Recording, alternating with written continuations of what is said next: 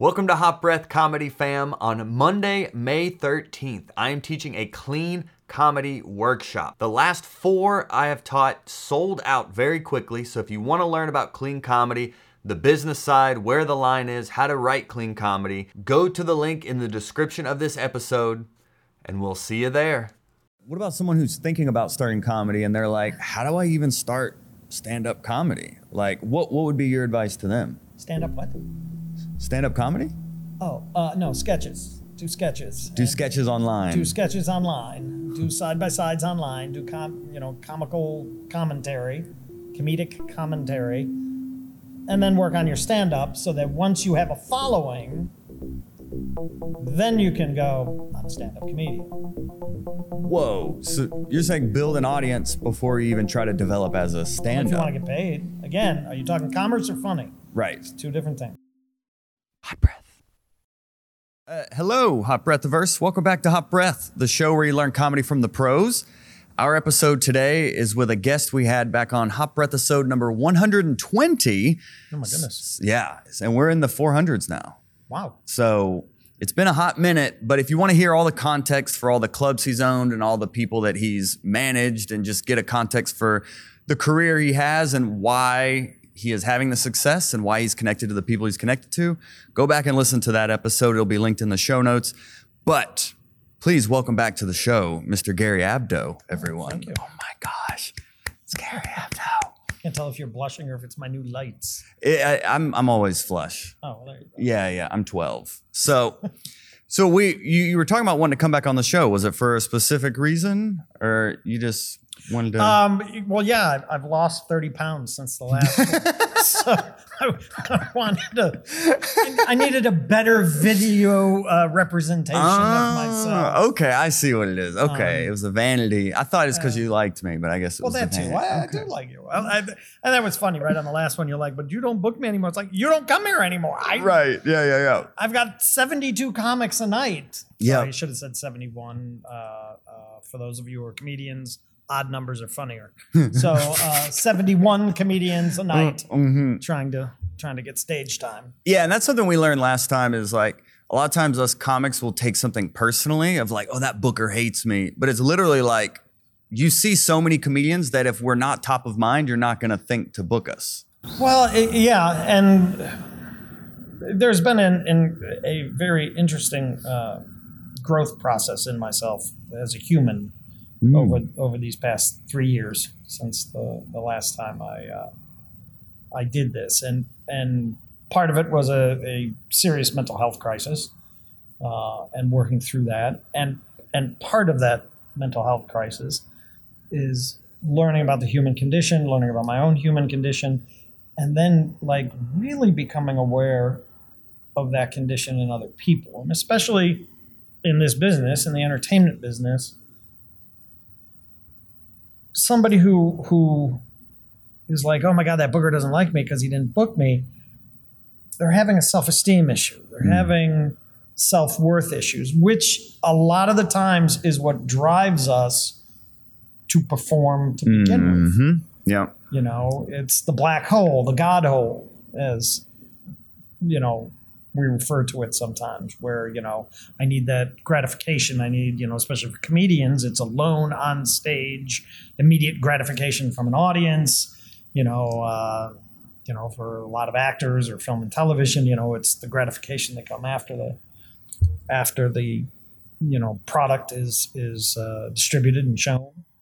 But that is something that, as I became more self-aware of my own issues, I became massively aware of the issues of a lot of comedians, and you see it. You know, I've always said that dealing with comedians is a lot like running a mental health facility. It's, that is a good idea. Right, now let's get you back to your room and get you your medication. Yeah, very fragile. Very, but that's part of the artistry of it. And, and then you go through those situations for yourself, and you take a whole other step back at looking what people come through. And I'd been working on my book for years, just playing around with it. But then going through what I went through, and then, right as I'm starting to really kind of see the light of day at the end of this mental health crisis. Oh, there's a worldwide pandemic and I can die tomorrow. All right, great. Let me dive back into this, survival instinct or whatever. So that kind of got me back into writing, actually. Oh, cool. So,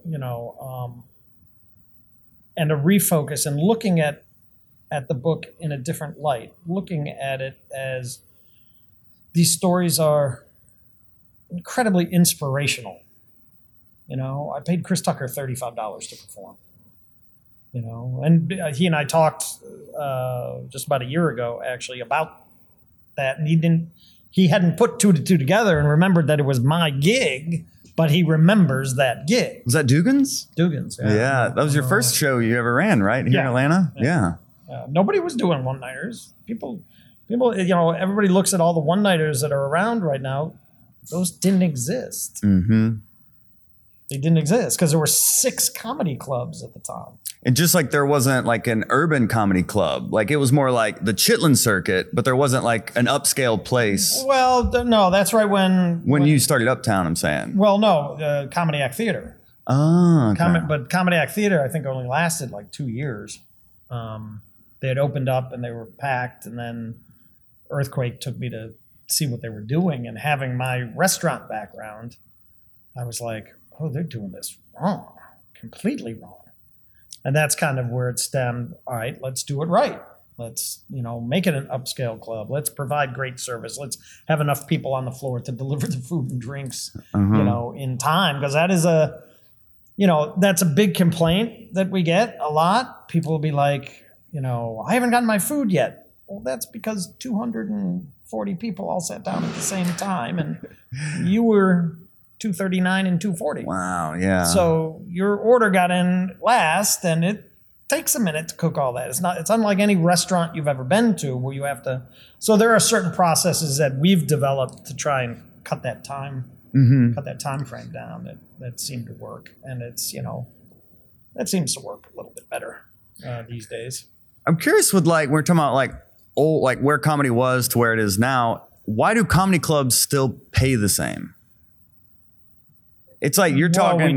We don't. We pay the same to people who can't sell tickets. Like host and feature, it's been the same forever. Because they're not. What are you bringing to the table? Well, people are coming to see a show. Yeah. And we're providing the service of comedy. I get that, but I'm going to give you the realistic answer. And there's a line of you. Mm-hmm. So unless you're selling tickets, why does your pay go up? Because I've got. Well, because inflation goes up, the cost of living goes up, the cost of running this club goes up.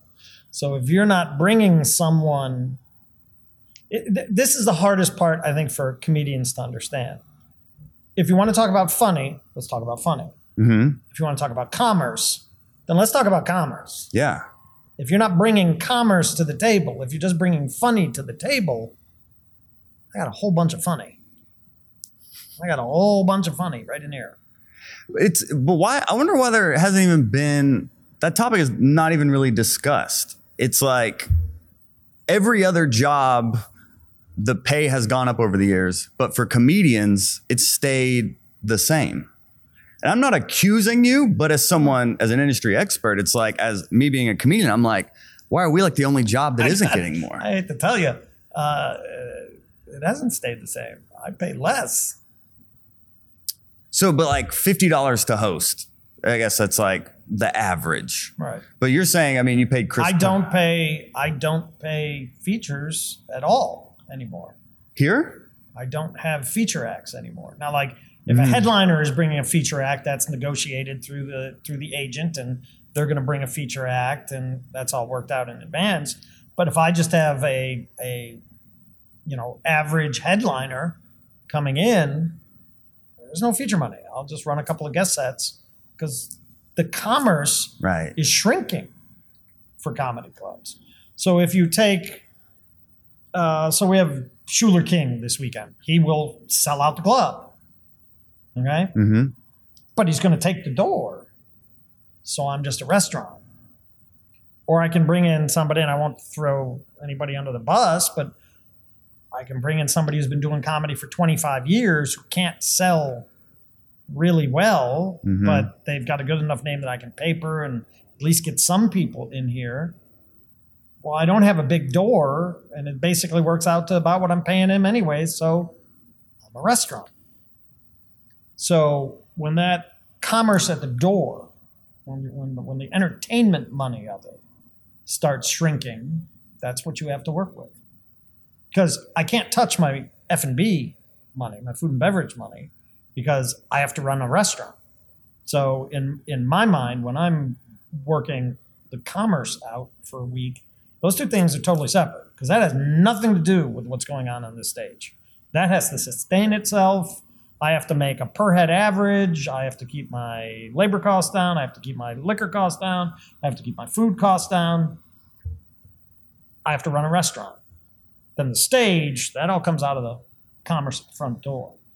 So that's the fluctuation. So the guys that can sell tickets know they can sell tickets, and they're taking that door. And the guys that can't sell tickets are barely bringing in a door. That's why you're in the predicament that you're in. So comedians should be producing their own shows if they want to try to make any sort of like significant living, building an audience while also producing their own shows. Well, yeah. I mean, like this day and age, you know, like a lot of the more old school comedians who have been doing this for a long time, but who have not focused on social media, you know, will be like, well, when can I get booked at the club?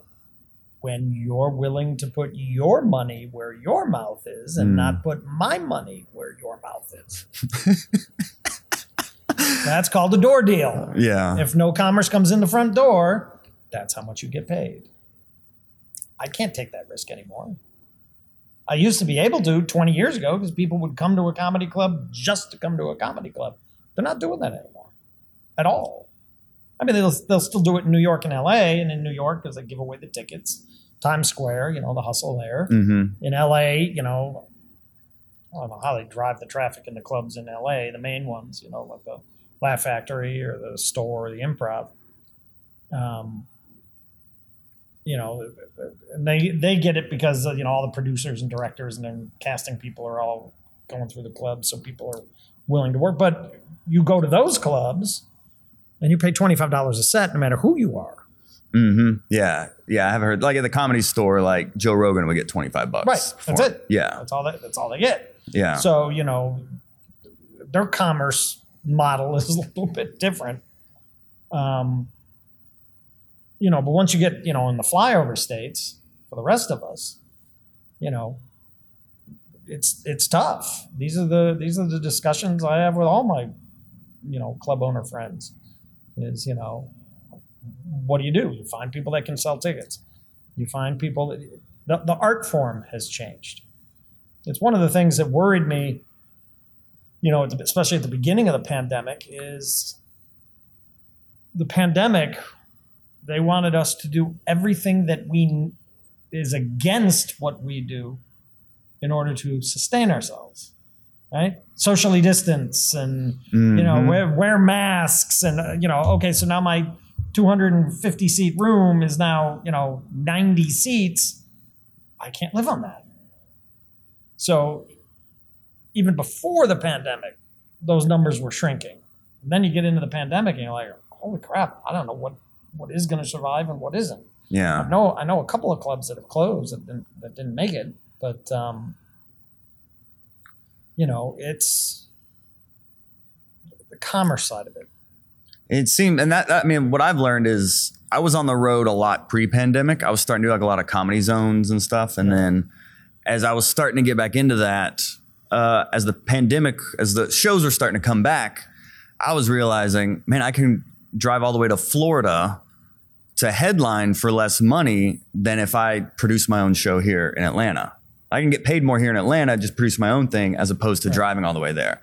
Now, I see the value in the reps and the stage experience, and I do see the value in that. But it is also like, to make a living, it's almost like as a comedian now, as you're talking about the art form change, it almost seems like the business side, it's no longer like get in with this club, climb the ladder, it's like you've got to create your own everything at this point. Well, it as is, a comedian. and it's, you know, and it really is social media driven. You know, you'll hear all the old school comedians, you know, poo-poo all the internet comedians. Well, some of those internet comedians are pulling down 50, 100, 200. I know one particular comedian who I used to manage who is pulling down $400,000 a month.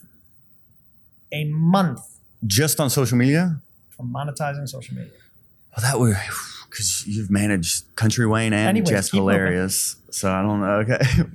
A month. A month. We don't want to get his child support messed up, though. So a month. A month. Yeah. So, you know. You got to credit yourself. The other thing that I find, too, is that it's not about the art form. It's about the marketing of the art form. So I can have a guy on radio who used to be able to, you know, who's fantastic on radio and knows how to promote and everything. It doesn't drive the traffic anymore like it used to. Mm-hmm. If you start talking to the comedy club owners, you'll start finding we're not doing radio like we used to at all. I mean, I was on every single week for decades. No more. No more. So Schuler King is here this week. He's selling out. I'm not going to spend a penny on radio ads. It's all social media. It's all social media driven. Wow. So he drives his own numbers. So for any comics up and coming, man, it is all about posting 4, 5, 6 times a day, new material. Every day. It's the only way you will move. It's the only way you will move your own bar up. You know, the good and the bad of it is you are in control of your own destiny. Right. And the bad of it is you are in control of your own destiny. There's no one to blame. It's a lot of work. Yeah. It's real work. Mm-hmm. And, you know, everybody used to be about funny, and it's not. I'm dealing with one guy right now who's been doing this for 28 years and who has lots of national credits, some big ones, even just recently. Tickets aren't moving. It's like, because you are not listening to me. You need to put the swipe up link in your Instagram that takes people and say Atlanta under it, that takes them directly to my ticketing site to buy tickets. You need to post every day. You need to go live every day talking about the gig. You have to sell 5 and 10 tickets a day to make progress. You don't go from 30 tickets sold to your week of the show and suddenly think you're going to sell 800 tickets. It's not the way it works. If there's no interest at the beginning when you go on sale and some kind of movement as the time progresses and your date gets closer, then there's no interest. It's that simple. And it's a horrible thing to have that discussion with somebody. They don't get it. You know, especially a comedian who's put almost 30 years into their career, and it's like, I'm trying to help you. I'm not bad-mouthing you. I'm trying to tell you how to survive, and you're not listening. Yeah, I mean, at a certain point, like I'm taking social media more seriously, but there's parts I'm like, well, what do I even post? Like at a certain point, it doesn't matter. It's just being in front of them. You know, if you look at Country Wayne, for example, he's done an amazing job, and he has created story arcs and characters, and you know, and then he throws them up, in variations to catch your attention, so that you come back and you look, and catch your attention and come back and look. Yeah, like a series. Right, the side by side thing. So several of the comedians that I know who have taken off on social media numbers said they just look at the analytics, and those side by side, where it's either a video or a picture, and you're commenting on that video or picture, the analytics of the people the amount of people that are watching that side by side far outweigh just a regular shot of you talking or a sketch. For some reason, that captures people's attention, and they love it. So, that's a great way to push it. The other way is, you have to invest in yourself. You have to boost, your own posts. $10. I mean, you don't have to go crazy, right? But, boost it and then follow your analytics. Where are your cities? Where's the strongest points for you? Boost in those cities, build those cities. Then do a door deal. You might not get paid. You might make $100. You might make $500. Whatever it is, get into a comedy club. Put your money where your mouth is. Get into a comedy club in those top markets of your own and keep building. Or just go to another venue. Do we even need a comedy club? Okay, so if you go to another venue, now you've got to rent the venue. So now there's an upfront cost. Now there's, are you insured? Because now you're renting the venue is going to have a hold harmless in there, which means they're not insured. So if, God forbid, anything like what happened in Houston happens, right? If somebody walks out the venue and trips and falls, they're suing you. And you have no insurance. And trust me, everybody's looking for that sue check. So, when you put all of that, like I've had people, we have our record label here. So I've had comedians go, well, I can record it. Why do I got to sign with you? Because I have an audience, I have a venue, I have the equipment, I have the editor who mixes it down. We have the contacts to put it where it needs to be. All of the things you don't have. So yeah, you can do it. Now, add up the cost of you renting a venue, filling the venue. If you ain't got an audience, you ain't got a recording. Yeah. When you put it together, the dynamics of it, there's no reason not to come here and do an album. This is our Lavelle Crawford has an album with us. TK Kirkland's album hit 3.5 million spins on Pandora and was top 10 of Billboard comedy. We produced that. That's from us. That's from our work. So, our record label is fantastic and does well. So, that's the thing. It's all about marketing and it's all about. Plus, here's the other thing that a lot of the social media comics will be like, well, I can. So now that's a regular comic you were talking about. Now let's say you're a social media comic with 1 million people, right? So do I go to Birmingham and play the Stardome for one night, or do I rent a venue? Well, when you go to Birmingham and play the Stardome, you're going to be on their website. You're going to be tied into their weekly emails, letting people know who are there. They are going to put a little bit of radio behind you, more than likely. They might get you television interviews and everything else. You're tying in with marketing machines that have been in place for decades. So it helps build your following. And that was an important thing that I pointed out to both Jess and Wayne at the times when I was managing them is, I understand you have a large social media impact, but you need to hit these clubs. Watch your analytics. They're going to go through the roof. When you do a tour and, you're out for a month straight doing all kinds of different markets, even if it's just, 2 shows in Birmingham one night, 2 shows in Huntsville one night, 2 shows in Nashville, Memphis, I've sent them both on 10-day runs in Texas with, one after the other type of show. Your analytics are going to grow because you're being marketed. And then you're on everybody's, fresh on everybody's mind. When the first week that I managed Wayne, the first gig that I did when I was managing him was in Columbia, South Carolina. And that weekend was the weekend that the hurricane rolled through. About 6 months later, when we were about to sign with the world's largest talent agency, the guy brought out an analytics book about this big, with all the analytics that he had tracked about Wayne. And he said, I don't even know if you're aware of this. That first weekend in Columbia, South Carolina, the hurricane was rolling through. The number one trending thing in Columbia, South Carolina, the weekend the hurricane came through was Country Wayne. It's incredible. Not the hurricane. Wow. It was Wayne. Wow. And that's the part that they miss. So those things are important. I mean, each person has to balance their own, need for commerce or, but if you're making your decisions based on money, you're making the wrong decisions. So what about someone who's thinking about starting comedy and they're like, how do I even start stand-up comedy? Like, what would be your advice to them? Stand up what? Stand-up comedy? Oh, no, sketches. Do sketches. Do sketches online. Do sketches online. Do side-by-sides online. Do comical commentary, comedic commentary.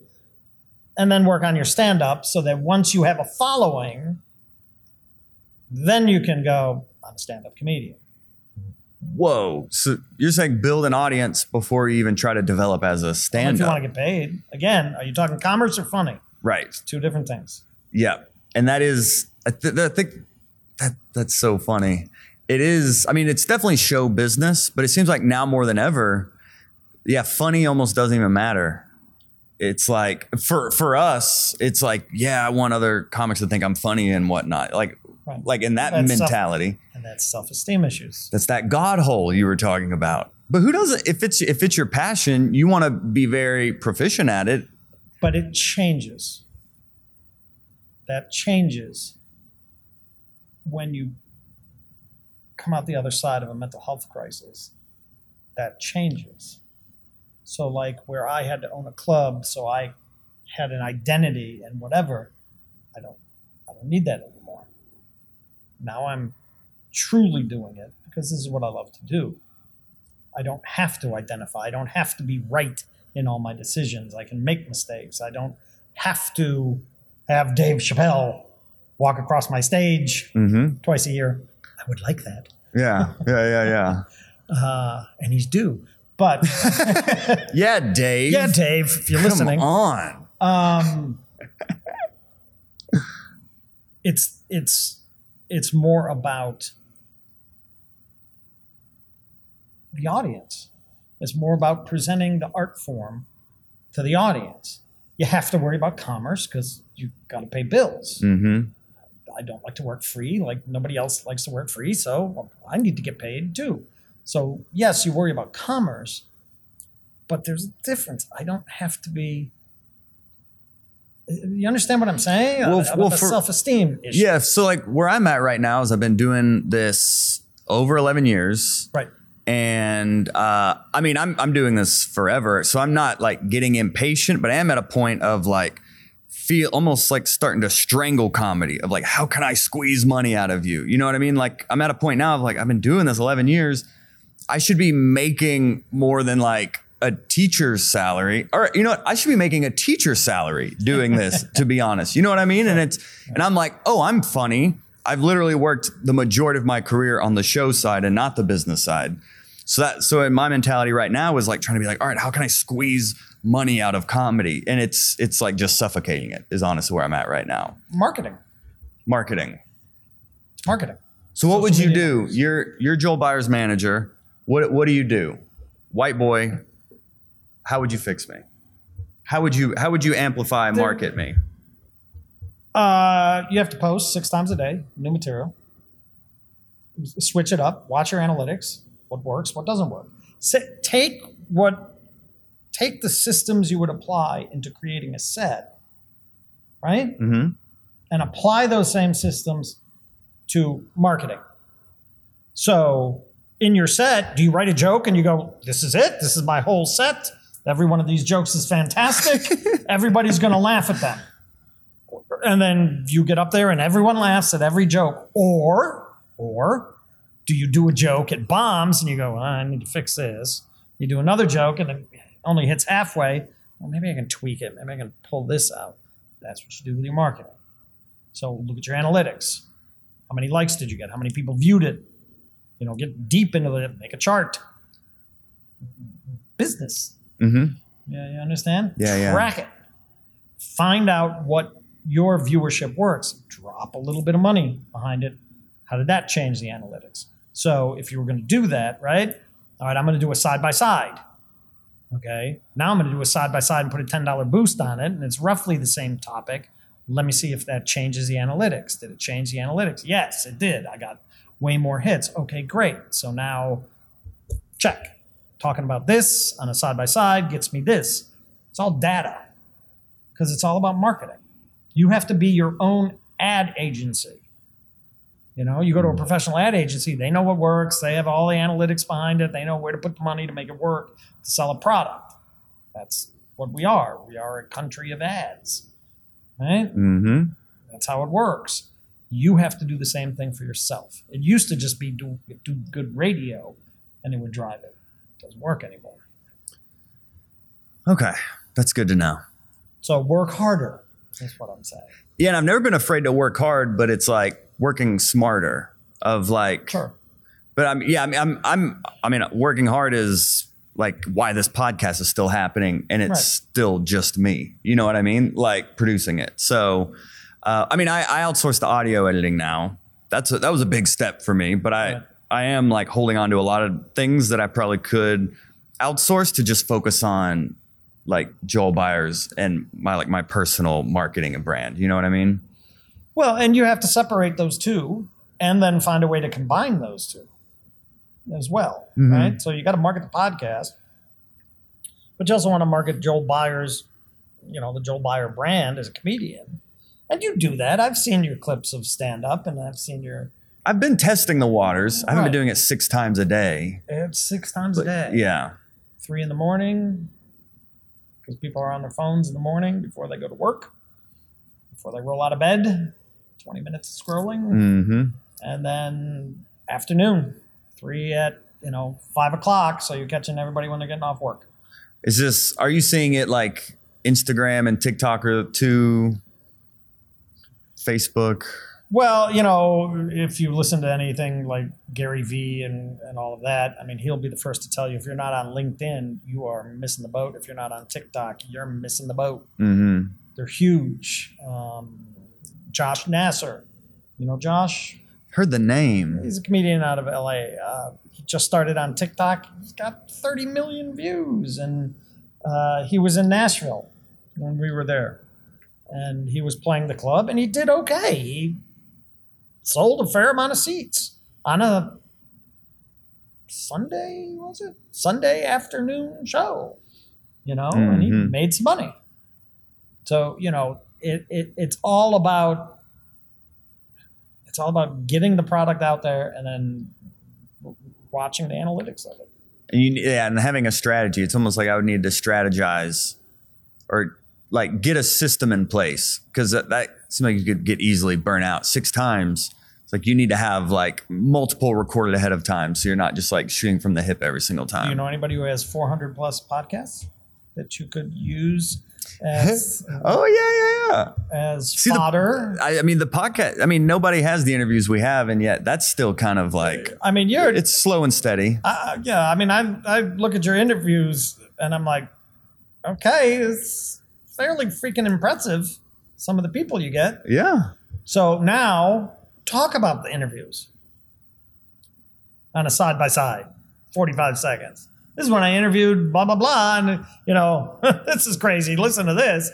Because again, you don't want to dictate what entertainment is. You want to create what you like to create, and then you put your art form out there to find its audience. Mm-hmm. Right?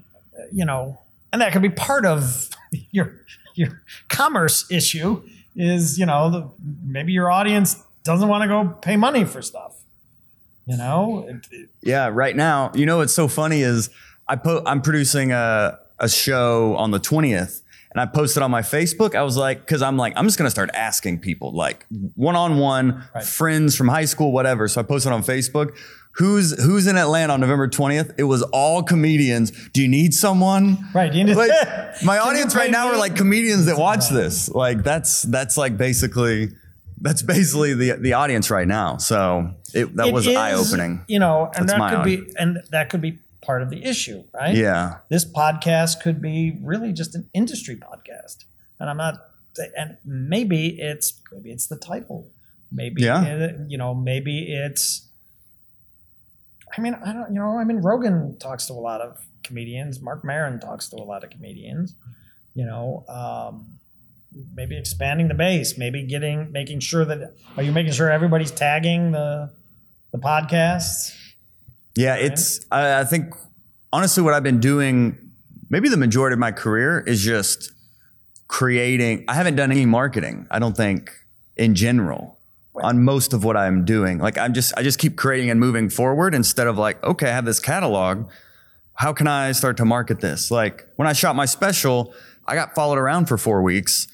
I mean, I have all this footage of me preparing for my comedy special leading up to it that's just like sitting on a hard drive right now. Like there's a lot I've done that I just haven't even packaged into marketing. You know, and that's kind of the mental barriers that, you know, I see in a lot of artists and that I, you know, encompass myself. I mean, you know, I just realized, I mean, the other day I'm like, God, I haven't written in 5 months. I wanted to release this book this summer and I'm like, oh God, can I get it done by the end of the year? But, you know, I'm also just living in my moment, you know, and, you know, a lot of times those psychological issues is what drives the artistic. So I'm like more trying to be, you know, kumbaya and meditate and relax and enjoy life and travel. So, you know, all of a sudden it isn't as important to me. And it has to be if you're going to, you know, produce that kind of work. So, I mean, you're probably answering your own question. Yeah, but it's good to have like a sounding board of like saying it out loud. That's why this podcast is so valuable for me to even just do. Because like you start to talk through things out loud that are in your head that as you hear them, you're like, oh, interesting. I was like, I've spent 11 years not marketing. And I'm like, Gary, why isn't anyone? Why isn't it working? No one knows it's out there, Joel. Market it. I think I can I'm so focused on gratitude that like I can justify anything as like optimistic to a degree of like, I mean, my goal now and why I'm so focused on money is like, I want to provide stability. Like I want to be the breadwinner. I want to be able to liberate my wife to do whatever she wants. If like, she likes her job, but I would like, for whatever reason, like her to have the option if she didn't want to do it, for like there to be no problem in that, you know? But right now I can't. So that's become a big motivator. But I'm also like, well, I've been building this podcast consistently. I've been doing comedy 11 years. You know, consistency will pay off eventually and persistence and working hard. But I think there's ways to be smarter about the work as well. Well, I mean, how are you dealing with all of this along with your landscaping job? My landscaping job? Oh, you don't have a job landscaping? No. What about waiting tables? Right. I just do this. Yeah. Yeah. Then what makes you think you're not successful? Yeah. I mean, I didn't get into comedy. I'm not aiming for the middle when I started comedy. I get that part of it, but it's also perspective. This is the ride. This is the treasure. You know, I'll hear a lot of comics, you know, oh, when I get my Netflix special, when I get my HBO special, when I, you're not in your moment. You're not digging ditches. Not that there's anything wrong with digging ditches. Mm-mm. You're not doing a regular job. You're in the entertainment business. You are providing laughter to people. You know, I ask a lot of comedians and they don't think about this a lot. And maybe it's because I come from a theater background. Next time you're on stage, look out and through the audience and try and figure out how many phone calls did it take for tonight to happen. Mm. She called her. Go, you want to go to the comedy show? Yeah, I do. Okay, let's get tickets. What table? Do you think the other two want to go? What are you wearing? Oh, I got to get my hair done before. Oh, I got to go. So now they're making hair appointments and calling friends and they're buying. What table are you sitting at? Think about and be grateful for whatever the audience is. 20, 30, 40, sold out, whatever it is. These people came to see you and you perform. That's an amazing amount of gratitude each and every one of us should have to this audience, however big the audience is. Mm-hmm. And if an entertainer's focus stays in that realm, this is for the audience, you'll never do wrong. You understand? Mm-hmm. I'm being funny for the audience. I'm going to be clean for the audience. I'm going to be dirty for the audience. I'm going to dress nice for the audience. I'm going to, whatever it is, if that's your focus, then you are in the right realm of mind. You're in the right frame of mind to create. Then just take that to the audience that's on your phone, that's on Instagram. So let me provide them with some comedy. I'm going to do a little 3-minute, and there's the little rules you got to do, right? It's got to be at least 3 minutes to monetize. To monetize, I haven't heard that, yeah. You have so many views, blah, blah, blah, blah, blah, whatever it is. Jordan Jackson is a great person to go to find out how to do that. And then create the art. I mean, you literally could take your 400 podcasts, take a section from each where I'm going to talk about what Gary Abdo said here. Like, oh my God, I didn't even think about that, y'all. And then make it funny. Make your commentary funny without being degraded, especially if you're doing my podcast. Be funny with it. I remember when I did this podcast with so-and-so, and here's the crazy part, folks. He wasn't wearing pants. It was just because it was waist up shot. Whatever it is. Yeah. Be funny. Create the 3 minutes, because now you're going to build that audience. So the people already are watching your podcast. Now you're commentating on those podcasts. You already created the art.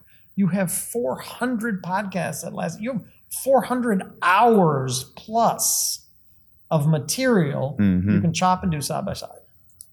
So why can't you do 6 new videos a day?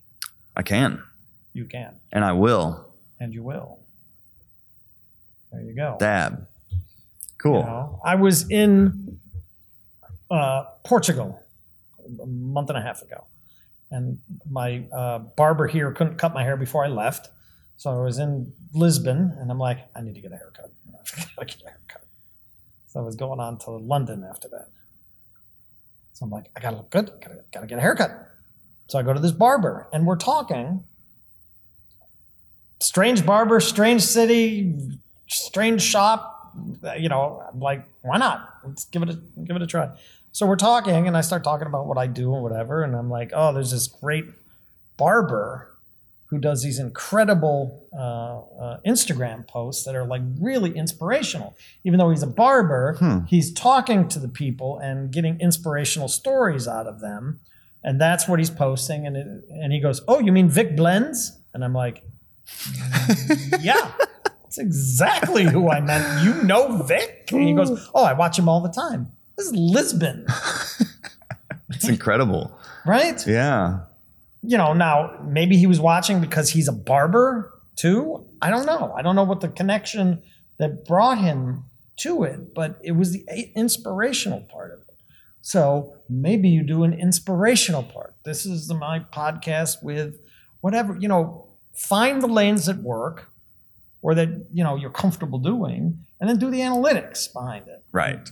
And that's how you find your lane. Some people do it naturally, right? They find, oh, when I do this works, I'll do it. And they're not really paying attention to it. But from any marketing standpoint, you should be. That's how you find out. Okay, cool. Yeah. That's I have a lot of homework now. That's good. That's exciting. Are you still doing your once a week show? Like the live show? Yeah. I host 2 monthly shows, and then I started doing a weekly Wednesday show at the venue. Like I hosted a show at a brewery here in Tucker. Right. And then I started doing a weekly Wednesday show there as like a free, kind of like open mic. I call it Tucker's Got Talent.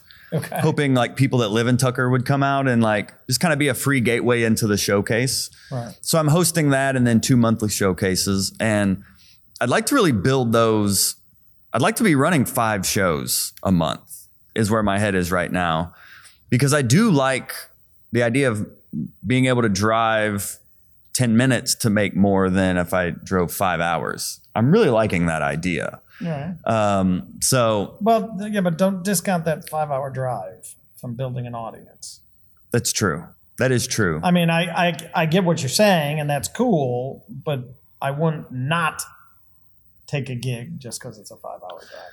Yeah, I guess I'm just going where the work is right now. I'm not really getting offered that many as many road gigs as I was pre-pandemic. I think, Right. I mean, I think everyone's like, give me work, so I'm just trying to like create my own work essentially, and yeah. I mean, it's crazy. I mean, literally, this has been the best year and a half of my career, which is crazy to say that in the middle of a pandemic. Like business wise, or just that you've been like living with Dave Chappelle? Which part is the best Yes. part of your career? Yes. I mean, business-wise, I mean, a lot of it just had to do with 75% of the clubs in the country were shut down. All venues were shut down. So, guys like Dave and Michael Blackson and Mike Epps and on and on and on. Louis C.K. I came and saw Louis here. Miss Pat just shot her comedy special here. She did. Right here. There's some special, like, I don't know what you would call it, woo-woo going on in this room. Well, it helps when Dave comes and crafts his Emmy-winning SNL monologue at your club. Yeah, that helps. That's a nice stamp of approval. Yeah. Mind you. And he just said the other day that, yes, the Atlanta Comedy Theater, he absolutely loves it. Ooh. Those were his words. I love your club. And I'm like, thank you. You turn into the giddy fan again. Oh, yeah. Aw, thanks.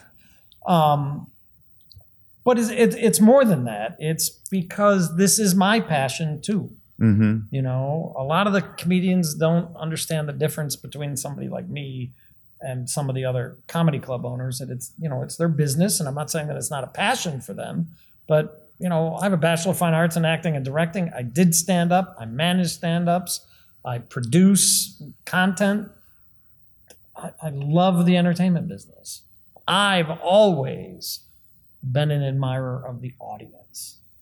I've always, as I walk through the showroom to find out why somebody's chicken wings are late coming out of the kitchen, I'm always well aware of the service that we're providing, and it's important to me. It's important that people have that outlet to laugh, and especially now, we need it. And I was concerned about comedy. It'll be fine. It always will, but it's going to evolve. My booking strategies. Now the venues are opening up. I just lost 7 headliners to venue gigs who were on my books for sale. Fox Theater's doing a show. State Farm Arena is doing a show. So we got to pull it. We'll reschedule. So now everybody gets rescheduled for 3, 4, 5 months from now, and and it leaves me in the lurch trying to find the big names that are still available. So now that everything's open and operating, it's tighter, it's harder, to get the list of names that we got. But what we've been doing is kind of balancing that off. So we'll have a veteran of the business who maybe doesn't have the social media oomph that some other people have. And then we book 2 different social media shows on top of that, someplace in the week. And you get a decent commerce week. Gotcha. Out of it. And I guess, yeah, let's land this plane here. But I just wanted to add context to you've literally been on the road with Dave Chappelle for like a while now. And that all stemmed almost a year and a half. So it's sort of like every show you're like there. So like how, can you just tell us how this came to be? It started last summer. He was doing the summer camp. And I saw a picture from Donnell, who was a friend, kayaking.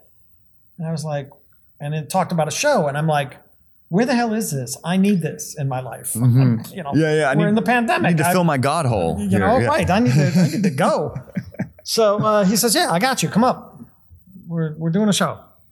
So Donnell? He was at summer camp with Dave. Yeah. They called it the Chappelle Summer Camp. Right. Which is what the documentary is about, right? Yes. Yeah. So I went up for one show. I immediately turned back around and went up, and I was there 30 out of 45 days. And then they moved to Austin, Texas. And I went to Austin for 3 days and stayed for 9. And then I went to Austin for 5 days and stayed for 8. And then I went to New York for the release of the documentary, in D.C. at the Kennedy Center. And you're standing afterwards on the roof of the Kennedy Center overlooking the Lincoln Memorial and the Washington Monument at this incredible after party. And you're just like, this is insane. I mean, Dave travels like no one else, and he is like no one else. He's the nicest human being on the planet. I mean, he's really the guy you think he is. Wow. I actually find it funny because I think people find it kind of anticlimactical to meet him because you're thinking, oh my God, and he's just like, hey, how you doing? He's just a regular guy. Yeah. You know? My staff, when he was here, when he was doing his SNL monologue, there were a couple of big name rappers in the green room after the show the first night. Dave's sitting in the showroom talking to the servers for like an hour. And they were like, why is he talking to that? It's like, because he's a Midwestern guy. That's who he is. Wow. He's amazing. So, you know, and he's always shown me respect over the years. And I didn't know why until after hanging around him so much. He's kind of bits and pieces of how he felt about that first week that he worked for me. He worked for me in 93. I was one of the first people to book him as a full-on headliner outside of New York and LA to do a full hour set as a headliner. And he said it really forced him to write and changed how he looked at things. And, you know, it was interesting to hear those words coming from Dave.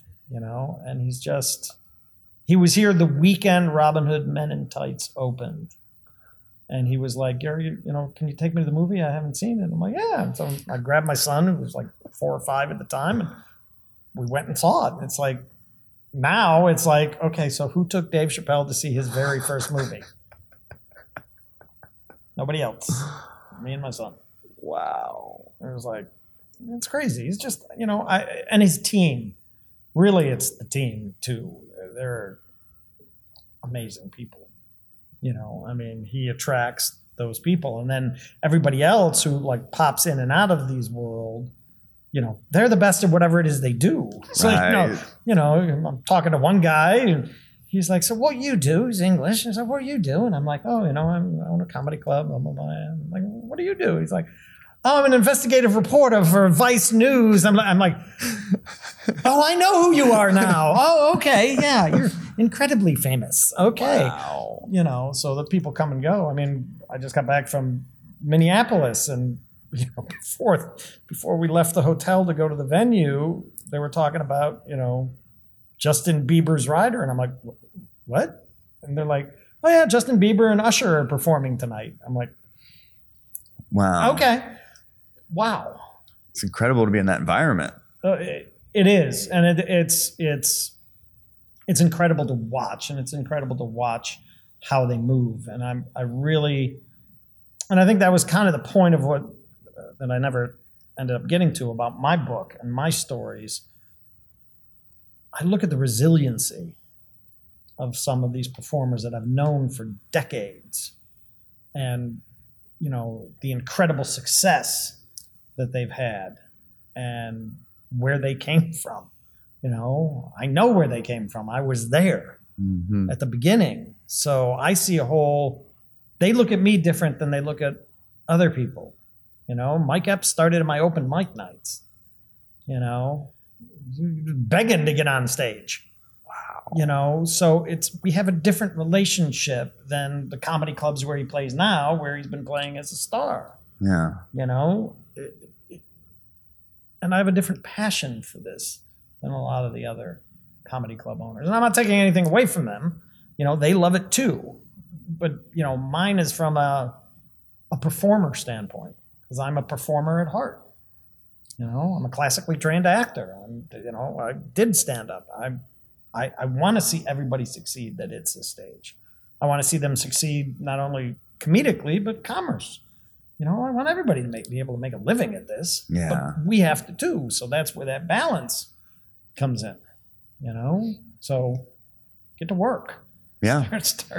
Start posting 6 times a day. I think that's the theme of today. Get to work. Get to work. Essentially, and working smarter in that, and the new mentality of comedy of not like, just hating yourself for 10 years, grinding it out on stage, but you're your own everything now. So you've got to make sure you do it. There's no more excuses. Yeah. So, back in the day, yes, you worked on your routine, you worked on your material, you worked on being funny, and then all it took was somebody to be in that audience. A gatekeeper or something, throw the switch, and boom, off you went.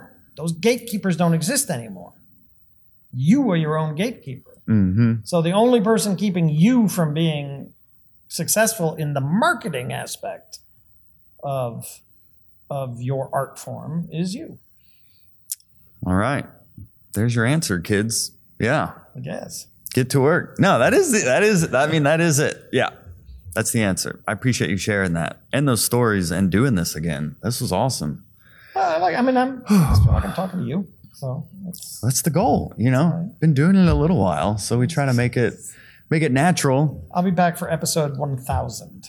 I look forward. Well, it'll be when your book comes out, I guess. So it'll take that long for it to come out, I guess, is what you're saying. 600 more episodes. It could take that long. It could take that long. Well, it's cool. I'm glad you've been able to see this from the beginning as well. So you'll be able to see the ascension of this. So I don't think there's any greater gift that has been given to me than to be able to turn around and look back and see the success of so many people. Because, you're happy for them, and also you're happy for yourself because you go, I know it can be done. Mm-hmm. Steve Harvey taught me the telemarketing system my person is doing in there right now. That wasn't long, and he taught me that not long after he was living out of his car trying to make a living. In his 30s. Yeah. In his 30s. I've heard him tell that story. He quit, I think it was with Xerox. Was he with Xerox or IBM? One of them. Jeff Foxworthy was with IBM. Then it was probably Xerox. Because I know it was one of the two of them. Yeah. Actually. And just to see these guys. I mean, Dave was a 20-year-old kid. Just coming into his own. And Dave was a little bit different because you recognized his genius, but you also recognized his passion and his humanity. Mm-hmm. He's different. He's one of the best humans on the planet. So I really like being around him. And I look around the room and, all these guys, I've watched them all start. Wow. That's incredible. And I'd never worked with Eddie. Eddie was until the pandemic. And I worked 3 times. He came here 3 times. Oh, I didn't realize Eddie Griffin came here. 3 times in 9 months. Yeah. I reached out to him one time about doing the show. I didn't hear anything. How can I land like I've had Cedric on, I've had like Jeff Foxworthy on. That's great. But I don't know how could I get like a Steve Harvey or like a Chappelle on? What do you think that requires? That almost requires the show to elevate to where they are. Yeah. That noise you made seemed like it wasn't going to happen ever. You're like, you're never going to do that. Yeah. I'll definitely do that. Okay. But I don't know what it requires the show to grow to where they are. They're not going to come down for the show. Right. It has to be something that's going to fit into their wheelhouse of what they're doing. Gotcha. When you get to that level and the way they move, it's not a heady thing, but it is all about them because there's a lot about them that has to get looked at. Mm-hmm. So, they have a full team of people that handle all those different things, but, it's got to be how does this affect me? Because I've only got so many hours in the day and I'm incredibly famous. Right. So why would I do that? How is it benefiting me? Yep. Makes sense. Cool. All right. So well, that's that. And my lovely new lights and sound system. Your new lights and sound. I'm grateful. I remember the lighting system, there was just one spot that had light. And anytime someone moved off to this side, you couldn't see them. I remember. Well, we had issues with that. Part of that was we gave up because we had ordered these, but they were on, with supply chain issues, they were all on backlogged. So now they look good. Now that they're here, we're thrilled. Yeah. Well, yeah. Is there anything else you want the world to know, Gary, as we get out of here? That's it. Come laugh. Follow us on social media, ATL Comedy Theater, and support live comedy. It needs it. Yes. It needs the support. Could you look into the camera and tell them who you are and why they should listen to Hot Breath? Hello. I'm Garrett Abdo. I own the Atlanta Comedy Theater, and you should listen to Hot Breath because Joel needs to market and get his numbers up. Yes. So listen to Hot Breath, tag Hot Breath, and tell everyone you know to listen and tag and follow Hot Breath. Amen. All right. Thank you. Gary Abdo. Boom. Do you dab? Do you ever dab? No. No. All right. Well, thanks, Gary. That was fun. Thank you. There you have it, Hot Breath the Verse. This episode is one of over 400 comedy interviews we have on this podcast. So go check out our catalog. Go subscribe to our YouTube channel where we're doing 3 live streams a week. And until next Monday, right here on Hot Breath.